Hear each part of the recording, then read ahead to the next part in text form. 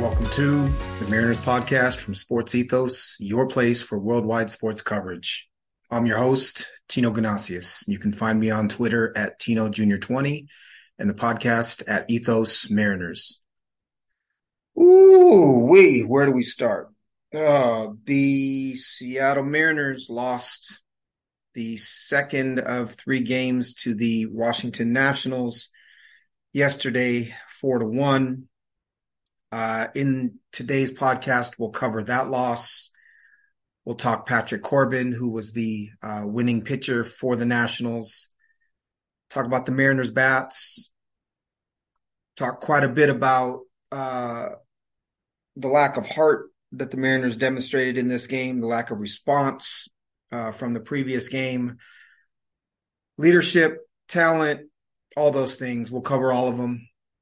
And then we will move on to the weekend series against the Tampa Bay Rays. I'll cover the Rays history, a little bit about what makes them so good, and then cover tomorrow's pitching matchup, which is Bryce Miller against Shane McClanahan. So, Mariners lose 4-1 yesterday afternoon. Pitching matchup was Logan Gilbert against Patrick Corbin. The background to this is that Patrick Corbin, as I outlined in yesterday's podcast, is pretty much a kind of bottom 10% starting pitcher in the major leagues. He has his job in large part because of his contract and not his ability. He had given up a ton of hits, very few strikeouts, just a really poor pitcher overall.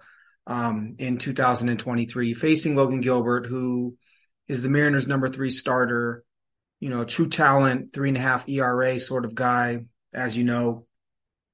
So everything kind of set up for the Mariners to win this game from a pitching matchup standpoint. And I certainly expected the Mariners to respond with some intensity, some anger, some frustration, greater focus after losing 7-4 in extra innings, including a bases loaded no out opportunity that they squandered. And the Mariners came out listless. I don't know what else to say about yesterday's game. Again, they lost 4-1. Logan Gilbert did not do his part. He gave up 3 runs in the top of the first inning. I think that took some of the momentum or wind out of the Mariners' sails, but you got to respond. You got to punch back. Patrick Corbin ended up going 7 innings, 5 hits, no runs, no walks, 9 strikeouts. You're talking about a pitcher who came into the game with a 5.32 ERA and a 1.61 whip. And those are not, that's not because of bad luck. That's truly who he is. The Mariners came into the game facing a pitcher surrendering a 321 average against right-handed hitters, 361 on base percentage, and an 864 OPS. So Mariners should have lit him up. Now, granted, Patrick Corbin found some lost velocity in this game compared to his yearly averages. His slider was up 2.9 miles an hour. His sinker was up 1.1 miles an hour. His fastball was up 0.8 miles an hour. But still, you're talking about an 82 mile an hour slider, a 93 mile an hour sinker, and a 93 mile an hour fastball. And that's all he threw: sinker, slider, fastball. The spin rates are just above 2,000 RPMs, which is not great. And he did only manage 12 whiffs for a 22% whiff rate. But the Mariners hitters, as I'll outline in a minute, missed some hittable pitches for sure. Corbin was as much on his game as he could have been, but the Mariners still should have scored, and the Mariners still should have hit him hard. The reality is they missed a lot of pitches. It was no secret what Patrick Corbin was trying to do.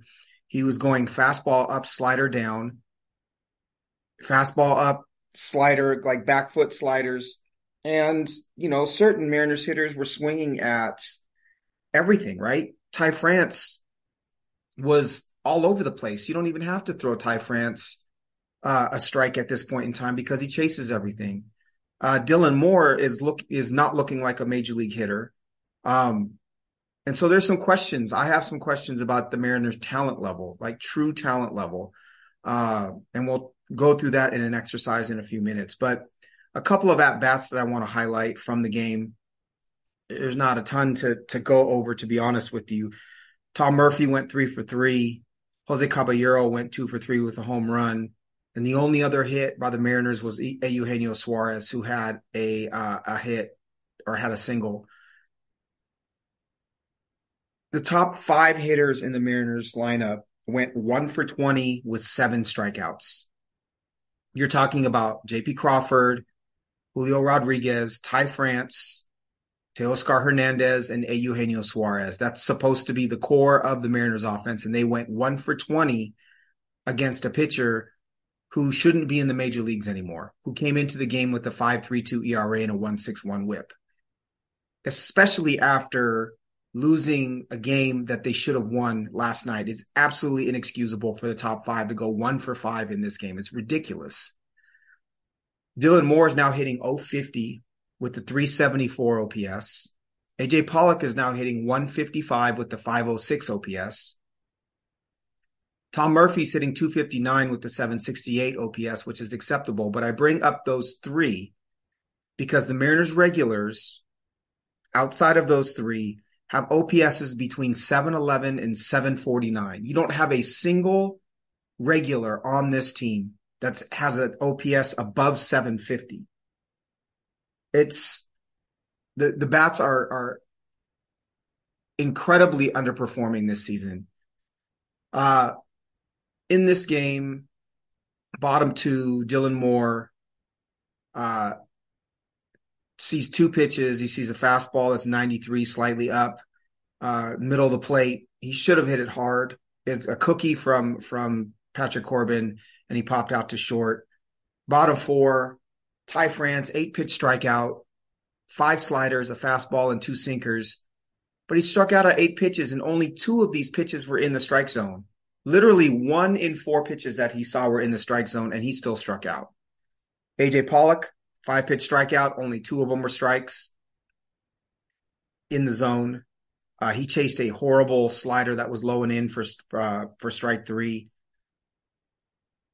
Dylan Moore flew out to right field in the bottom of the 5th. Now, granted, it was a 590 XBA and 100 miles an hour off the bat, but it was a middle sinker that he should have done damage on, right? These are very hittable pitches off of a very hittable pitcher.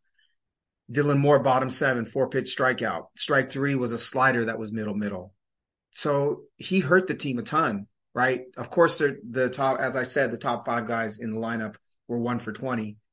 But Dylan Moore was signed to the contract and is on the team to hit left-handed pitching. Full stop. And he couldn't hit a slider that was an absolute cookie, middle from Patrick Corbin, who has below average major league stuff at this point in time. I'm at a loss for words. Patrick Corbin, 19 first pitch strikes out of 26 first pitches. Again, he was better than he has been this season, but you also have to ask the question, how many of those were chases by the Mariners? How many of those were swings by the Mariners? How many of those were pitches that the Mariners could have taken to get deeper into counts? I'm guessing a lot of them. He threw 67% strikes, 102 pitches total, 7 innings, as I said, 5 hits, no runs, no walks, 9 strikeouts. On the flip side, Logan Gilbert, 6 innings, 8 hits, 4 runs, 2 walks, 4 strikeouts. Not his greatest day. Velocity was up on the fastball, down slightly on the splitter, the same with the slider. He only managed 10 swings and misses on 56 swings. That's an 18% whiff rate. As good as the Mariners pitching is, I do think that asking some questions about their ability to generate swings and misses or inability to generate swings and misses is going to become an issue. And it's going to become a question that Mariners fans can ask about why a pitcher like Logan Gilbert or George Kirby or Bryce Miller with the kind of stuff that they have are not generating more swings and misses? Is it pitch sequence? Is it pitch mix? Is it filling up the zone? Is it philosophical? And it's something the Mariners want their pitchers to do? I think these are legitimate questions at this point in time. But Logan Gilbert was off his game. He now is 5-5 with the 4.19 ERA. Again, he's a little better than his ERA states, but I don't know.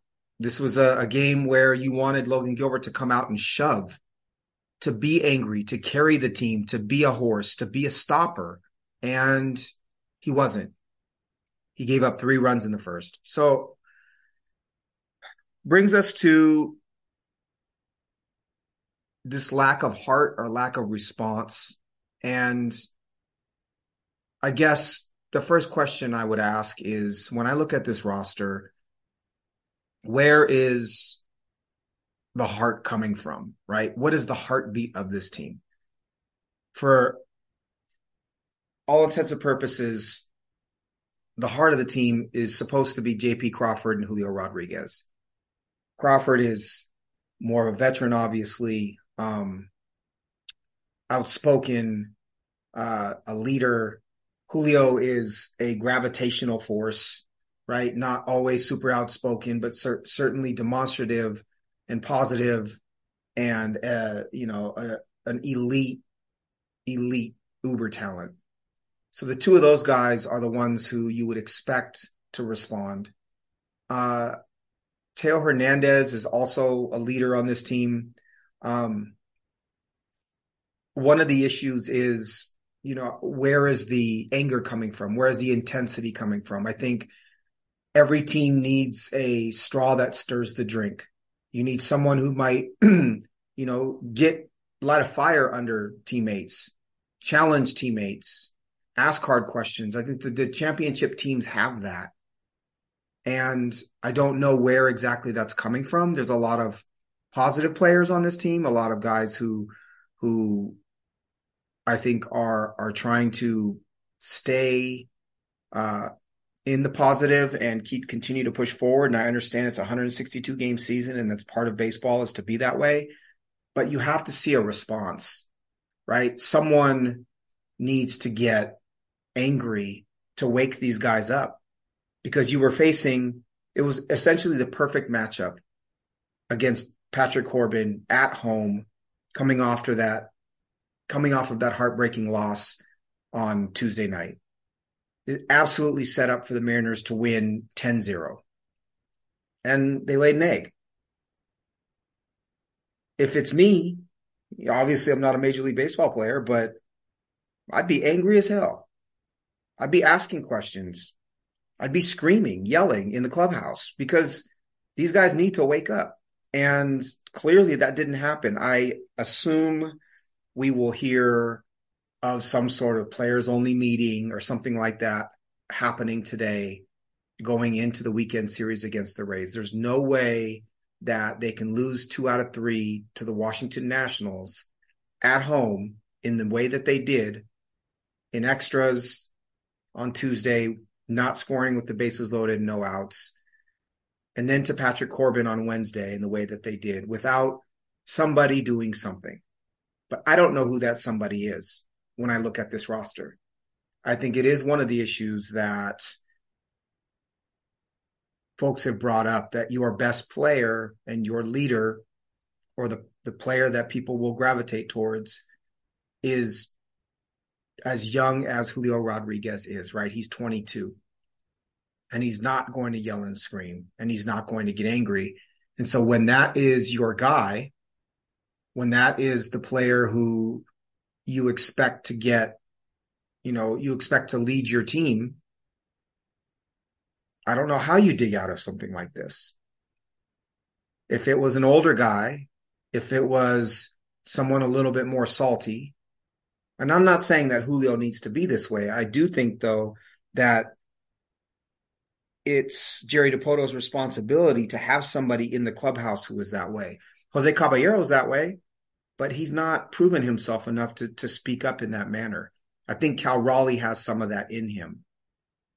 Uh, JP Crawford, I don't think will challenge players in that way, but I know that he's definitely outspoken. So they've got to do something. To me, there's a leadership void to a certain extent right now. I don't challenge the heart of this team, but I do challenge the direction or the rudder of the team. And I think this is time where Scott Service needs to step up a bit more and needs to be out in front of this team and lead this team a little more than he typically does. I know that he likes to steer the ship, and I like that about him, but there are times where the manager needs to step out in front and take the heat and protect his players and then challenge them behind the scenes. This is that time. Now, a lot of folks have been asking questions about the talent level, the true talent level of the Mariners offense. And while I've been a defender of the moves that Jerry Dipoto has made over the offseason, I think at this point in time, it's a legitimate question to ask. We're halfway through the season and the Mariners aren't scoring.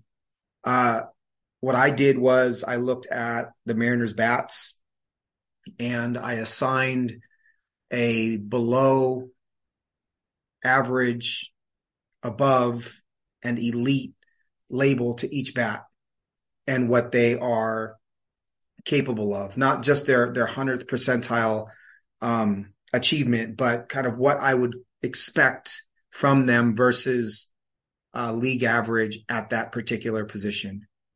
And what I found was that from a talent standpoint, I think JP Crawford has an average shortstop bat based almost solely on base percentage and walks. Julio Rodriguez obviously has an elite bat talent-wise compared to other center fielders. He also provides elite center field defense. Ty France, I labeled as an average bat. I think he may be slightly below average when looking at the numbers, but I labeled him as average. Teo Hernandez, I labeled as slightly above. Cal Raleigh, average. Eugenio Suarez, average. And Jared Kelenic, potentially slightly above average. Everyone on the bench is below other than Tom Murphy. And the reason why I gave Tom Murphy an average kind of true talent bat is that you compare him to other backup catchers and other platoon catchers. And I think he does his job, which is to hit lefties. So that means that the Mariners have, from a talent standpoint, what I deem to be 3 bats of their offense that are above average potentially, and only 1 elite bat in Julio. The 2 above average are Jared Kelenic and Teo Hernandez, and the 1 elite is Julio. And of those 3, none of them are performing above average at their position this season. When looking at Fangraph's offensive WAR, Julio Rodriguez was the 42nd outfielder for Fangraph's WAR, just offense. Jared Kelenic was the 39th outfielder. Teo Hernandez was all the way down at 89th. Ty France at first base was 23rd behind names like Joey Gallo, Donovan Solano, Josh Naylor, Alex Kirilloff, Brandon Belt.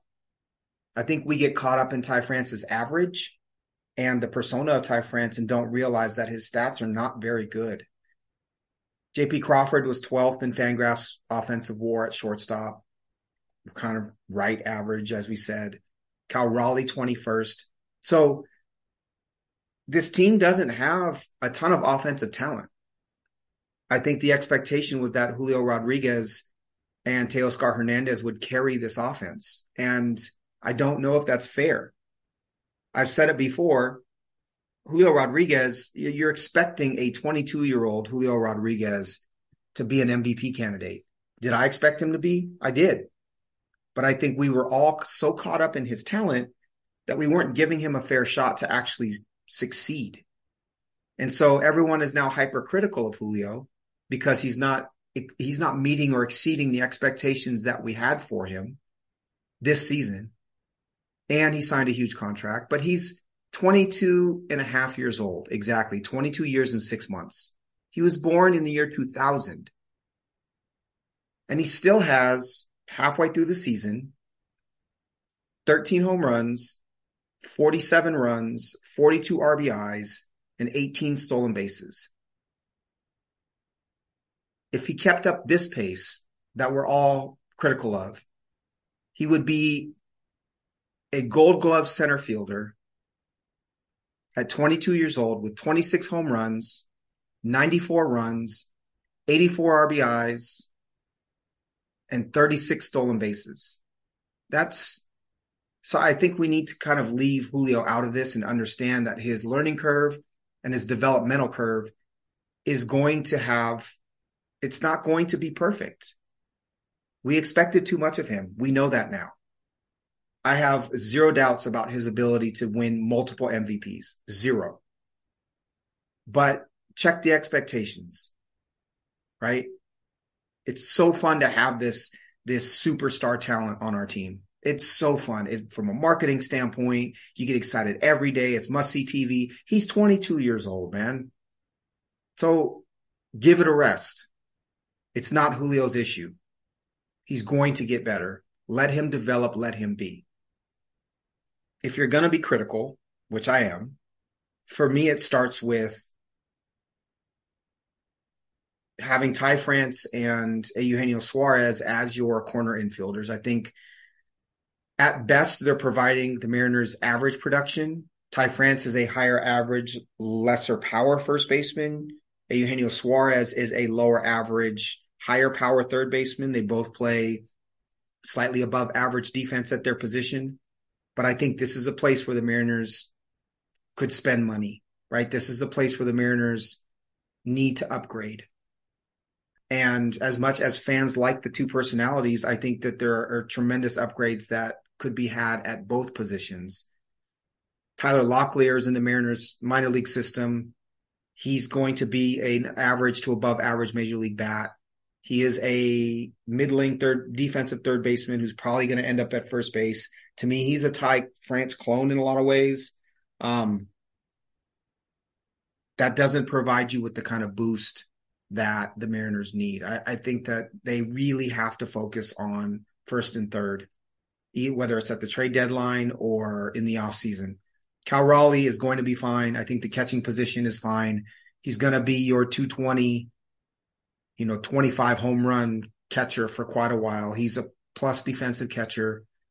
Got Harry Ford coming up in the minor leagues. Whether he's a catcher or not is in question, but he's the number one Mariners prospect. Catching position is going to be okay. Second base, we've talked about a lot. Caballero and Wong together is suboptimal, but there aren't a ton of upgrades out there. Shortstop with J.P. Crawford, would you like to have a superstar shortstop? Every team would. But I think Crawford is acceptable for what he is, as long as you don't have higher expectations of him. But the defense and the on-base ability is, I will take on my team. Teo is on a 1-year contract, or at the end of his contract, free agent after this year. I think you hold on to Teo Hernandez and you see what happens. But he produces. He's carried the team. The wins that the Mariners have had in June are in a lot of ways the responsibility of Teoscar Hernandez. So not going to worry about him too much. I think there are questions about whether Jarred Kelenic is a full-time outfielder. He doesn't hit lefties very well. He definitely doesn't hit off speed very well or breaking balls. Can he adjust? That's going to determine whether Jarred Kelenic should be the Mariners' starting left fielder for the next 5 years or not. So there are a lot of questions. The only places I don't have questions are catcher, shortstop, center field, and for this year, right field. Everything else is up for debate. And again, Julio Rodriguez is the only elite bat you have. You've got a couple that could be seen maybe as above average, but a lot of that is potential. So one elite bat is not going to win a World Series. I have come to that conclusion. Again, I was a supporter of Dipoto. I liked the moves that he made. I liked the acquisition of Wong. I like the acquisition of Teo. I like the acquisition of Pollock. Pollock is a great hitter against left-handers, 850 plus OPS career-wise, but he might be washed. The other thing to consider when we're looking at Mariners hitting or offensive statistics is T-Mobile is probably the least friendly hitter's park in Major League Baseball. And that has to be taken into account. Just looking at this year, turning off the 3-year rolling park factors on Baseball Savant, just 2023. Overall, the park factor for T-Mobile was 93. Overall, the home run factor was 89. So versus righties and lefties, it is 11% more difficult to hit a home run at T-Mobile Park than it is Major League average. Versus right-handers, overall, it's 92. So overall hitter-wise, it's 8% more difficult for a right-handed hitter. Home run factor versus righties is 85. So 15% more difficult to hit a home run.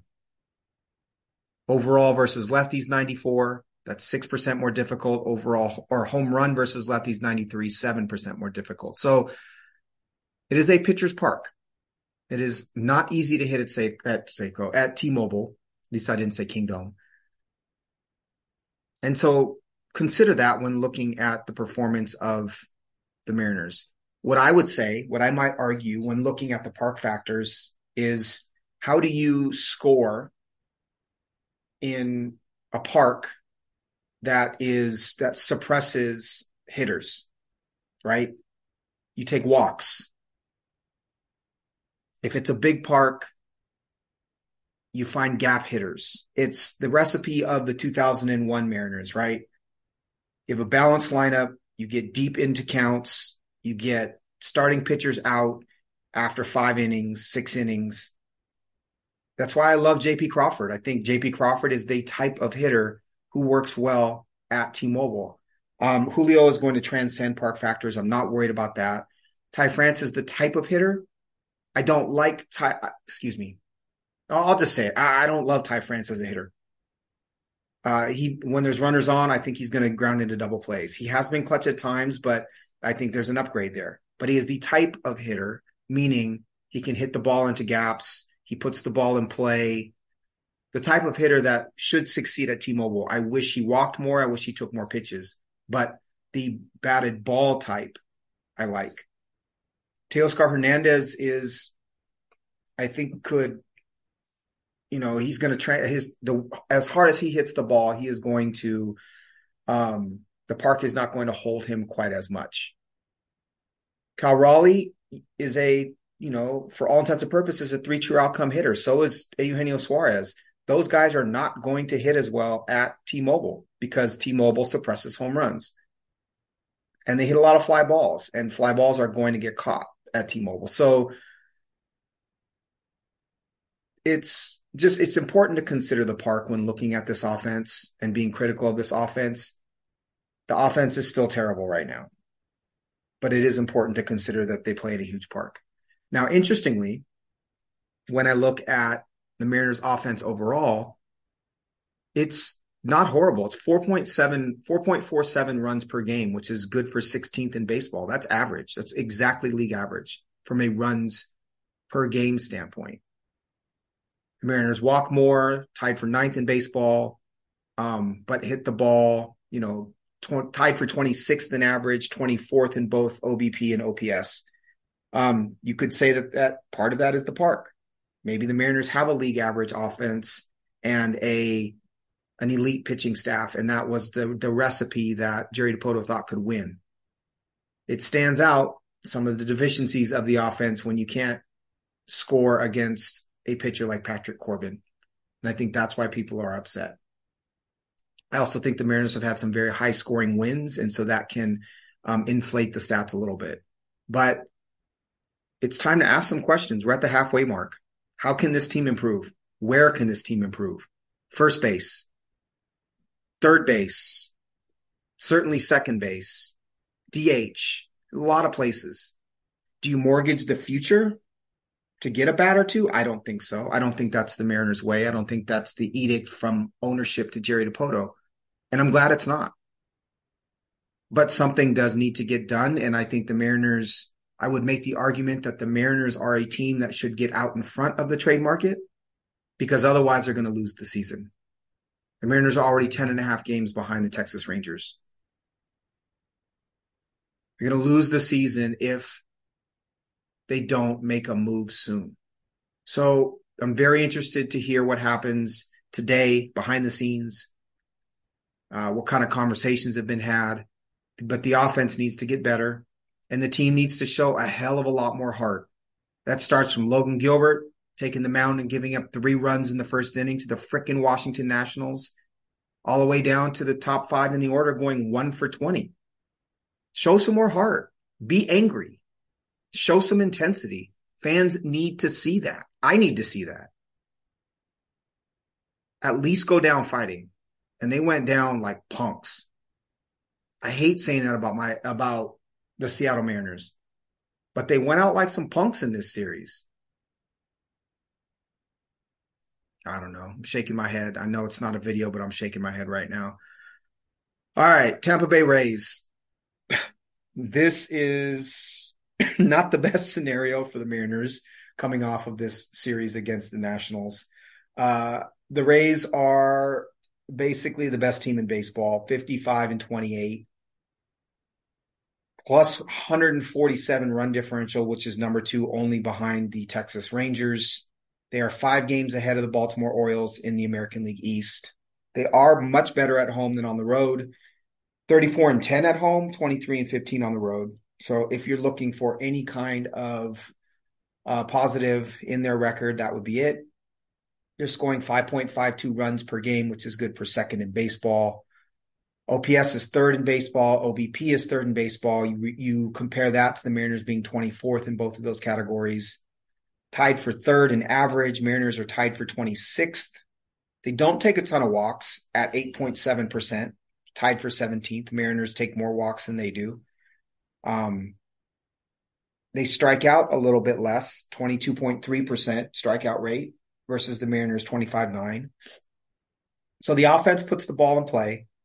Offense doesn't strike out a ton. They get on base and they score runs, and it's a very balanced offense.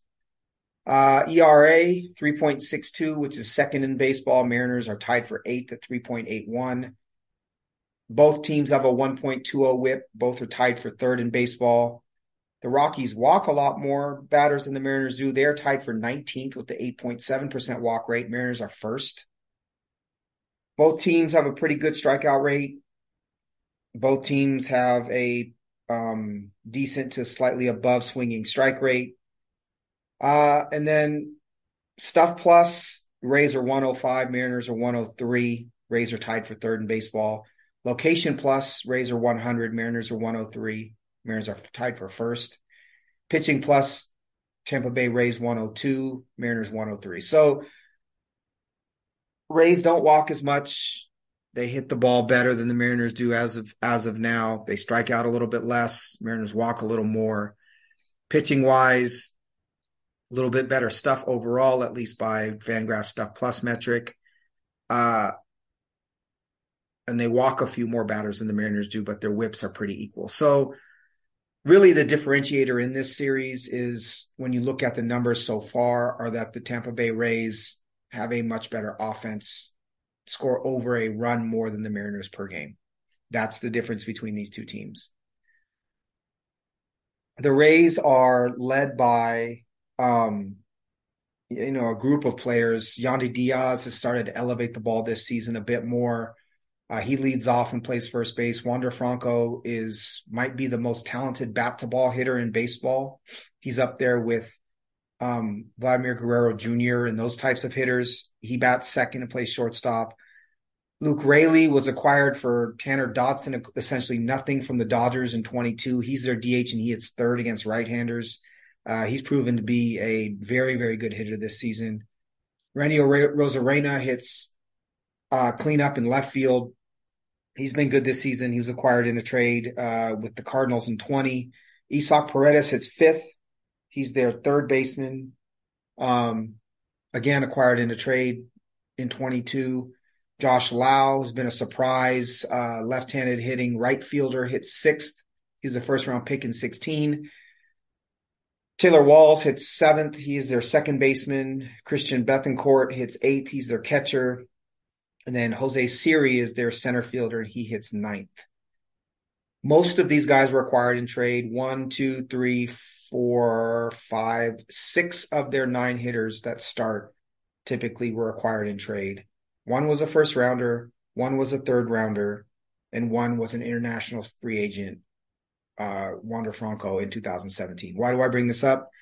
Because the Tampa Bay Rays are a very low payroll team that has been able to have a tremendous amount of success. I don't know if it's voodoo magic, what it is. Their front office has always been, not always, since Andrew Friedman took over in 2006 as their GM, when Steve Sternberg bought the team. The Rays have been a very, very smart, ahead of the curve type of team. They outthink other teams. It's how they've survived given their lower payroll. And it's something to be emulated. I think a lot of teams have tried to emulate what they do. This year they have a $79 million payroll, and their highest salary is Zach Eflin, who they signed as a free agent starting pitcher from the Phillies for $11 million. Manny Margot makes $7 million. Currently, he doesn't even start in right field, more of a platoon bat. Yandy Diaz makes $6 million. He just signed an extension. Tyler Glasnow, just over $5 million. Rosarena, just over $4 million. Pete Fairbanks, $3.7 million. Wander Franco, $2.5 million, but he has a $16.5 million extension that's about to kick in. And then two more players that make over $2 million. Nobody else makes over $2 million. They acquired these players through trade. They're offensively, at least. And then pitching-wise, they take tremendous chances on arms that are incredibly talented, but injury-prone or injured at the time. And so guys with Tommy John surgery, guys who with bad deliveries that look like they might have Tommy John surgery soon, any sort of market inefficiency that they can find, they will exploit. And one of them is to find pitchers who have historically had great stuff, who are either injured or have an injury history that other teams don't want to take a chance on. So Shane McClanahan was drafted at the bottom of the first round in 2018. He's their ace. He's left-handed. He's who the Mariners will face on Friday. And he was lights out at USF, South Florida. But he had Tommy John surgery as a freshman, and it scared some teams away. His health has been up and down, but he's a Cy Young candidate when he's healthy. So he's an example of a player who had Tommy John, whose injury potential and size was a detractor to other teams. Tyler Glasnow was an erratic 6'8" right-handed starter for the Pittsburgh Pirates, who they couldn't harness. So he was traded with Austin Meadows in 2018 for Chris Archer. Now, Glasnow's had surgery again. He's been off injured, but his stuff is double plus. He's elite. And it's paid off in spades, acquiring Glasnow from the Pirates. Taj Bradley was a 5th-round pick, an athletic, right-handed starting pitcher who was kind of an unknown. They did a good job of scouting him, and now he might be the best starting pitching prospect in the American League. He was a 5th-round pick in 18. Zach Eflin, they saw something in him. They signed him to a 3-year, $40 million deal from the Phillies. A little bit less conventional, that he throws a lot of curveballs, a lot of cutters, but an interesting pitcher. They saw something there. They signed him. They went for it, and he's their big ticket signing.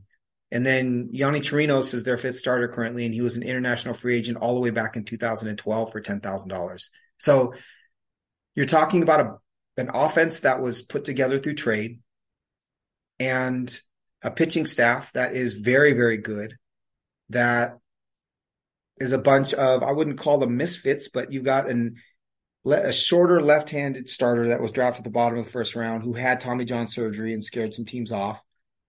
A wild 6'8" starter with a great fastball that was acquired in a deadline trade in 2018 that another team couldn't figure out.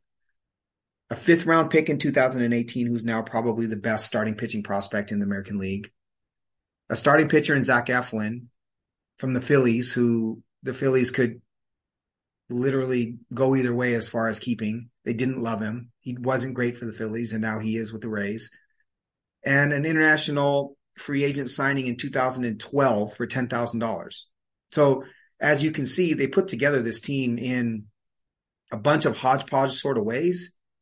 And yet you still have Brandon Lau, power hitting second baseman, Shane Baz, Josh Fleming, Drew Rasmussen, Jeffrey Springs, Andrew Kittredge, like all these pitchers who have been hurt in part because of the chances they take on injury, who are all on the injured list, but there's more talent in their organization. In the minors, you've got Jonathan Aranda, who's a very good hitting infielder, Curtis Mead, who is a great bat and a top 25 prospect, who's probably going to end up at second base.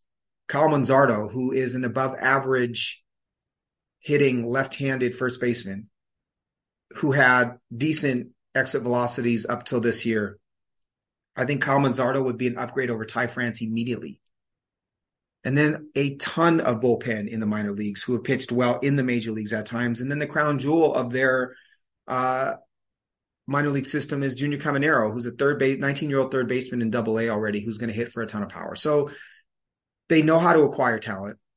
They know how to acquire talent on the cheap. And they are the envy of a lot of other major league teams. It's very impressive what they've been able to achieve. They were founded in 1998 along with the Arizona Diamondbacks. From 98 until 06, the team was not great. Lots of Greg Vaughn, Jose Canseco's later years, Vinny Castilla, a lot of power hitters, just a kind of a weird construction of a team. They ended up with Lou Piniella as their manager in 03. He got mad because the team wouldn't spend money. So Steve Sternberg bought the team, bought Lou Piniella out in 05, hired Joe Madden as the manager from the Angels, and Andrew Friedman as like an young Ivy League guy to be the general manager. They lost a ton in 06 and 07, 101 losses in 06, 96 losses in 07. And then they won the American League East in 08 and went all the way to the World Series only to be swept by the Phillies. Everyone was in shock in 08 when they went. It's a really cool run to watch. Joe Madden was, seen as a genius. Andrew Friedman, I think people understood, but weren't quite aware of who he was and the fact that he was so responsible for this ascension of the Tampa Bay Rays. And in 14, Madden left. Kevin Cash was named manager. I believe he was the youngest manager in baseball at that time. Andrew Friedman also left to the Dodgers. And Matthew Silverman became the GM until 17, 18. They brought in their current general manager, Eric Neander. They introduced, so that it's an innovative team, right? They acquire players in different ways. They're looking for loopholes. They're looking for market inefficiencies. They were the ones responsible for introducing the opener, where you have a reliever come in and pitch 1 or 2 innings, essentially force the other team to be in bad platoon splits for a portion of the game, whether it's against the starter or against the opener or against their bulk guy who will pitch the 5 innings afterwards. Interesting concept, a concept that is still used today by some teams, especially when they need to get pitchers rest and they can use the bullpen. But just, again, innovative, interesting. They signed Wander Franco to an 11-year, $182 million deal that runs through 2032. I think at the time he was 19 or 20 years old, and you gave $182 million to a player that's of that age and unproven, especially given the fact that the team has so little revenue. but they knew what they had in Wander Franco, and it's proven out this season to be incredibly smart. So again, you got the team scoring the second most runs in baseball, the team with the second lowest ERA in baseball, and the Mariners get to try to get healthy and show some heart and bounce back against them Friday, Saturday, and Sunday. Pitching matchup on Friday is Shane McClanahan against Bryce Miller. Saturday at 4:15 is Tyler Glasnow against George Kirby. That's going to be a really fun one. And then Sunday, Taj Bradley against Luis Castillo. All three of these matchups are freaking awesome. Again, I say this about the Mariners a lot. If you love great pitching, this is a really fun series to watch. McClanahan is 26 years old, left-handed starter, 6'1", 200 pounds. Like I said, he was picked 31st in the first round in 2018 by the Rays. He had Tommy John in 16 as a freshman. He's arbitration eligible in 2025, free agent in 28. So, of course, they have 4.5 years of team control of this dynamite starting pitcher. He's 11-1 with a 2.23 ERA and a 1.12 WHIP. His xFIP and his xERA are 3.73 and 3.74. So his expected stats are a lot higher or a lot worse than his actual ERA, but he's still great. 93 innings, 69 hits, 35 walks, 100 strikeouts. He does have a 90% left on base percentage. Part of that is he strikes out a lot of hitters, but part of that is also getting lucky. 15.6% swinging strike rate. He has reverse splits, which is also very interesting. 262 with the 649 OPS against lefties, 191 with the 621 OPS against righties. 42% fastball at 97 miles an hour.